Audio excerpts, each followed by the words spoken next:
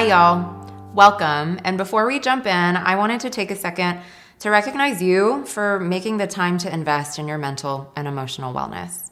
Time is not easy to come by these days, nor is habit change. So you showing up here is a pretty big deal. And without getting all corny, I just want to make sure you and I both take a second to recognize that. This journey is dedicated to providing a foundational understanding of burnout.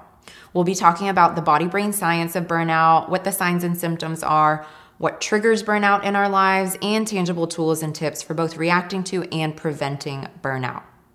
I also want to clarify the intended use of the content in today's journey. The intent of our content is to educate and inform, not to provide medical direction or advice. We always recommend that you seek any medical direction or advice from your own doctor or medical professional when it comes to your mental and physical health. Without further ado, let's jump in.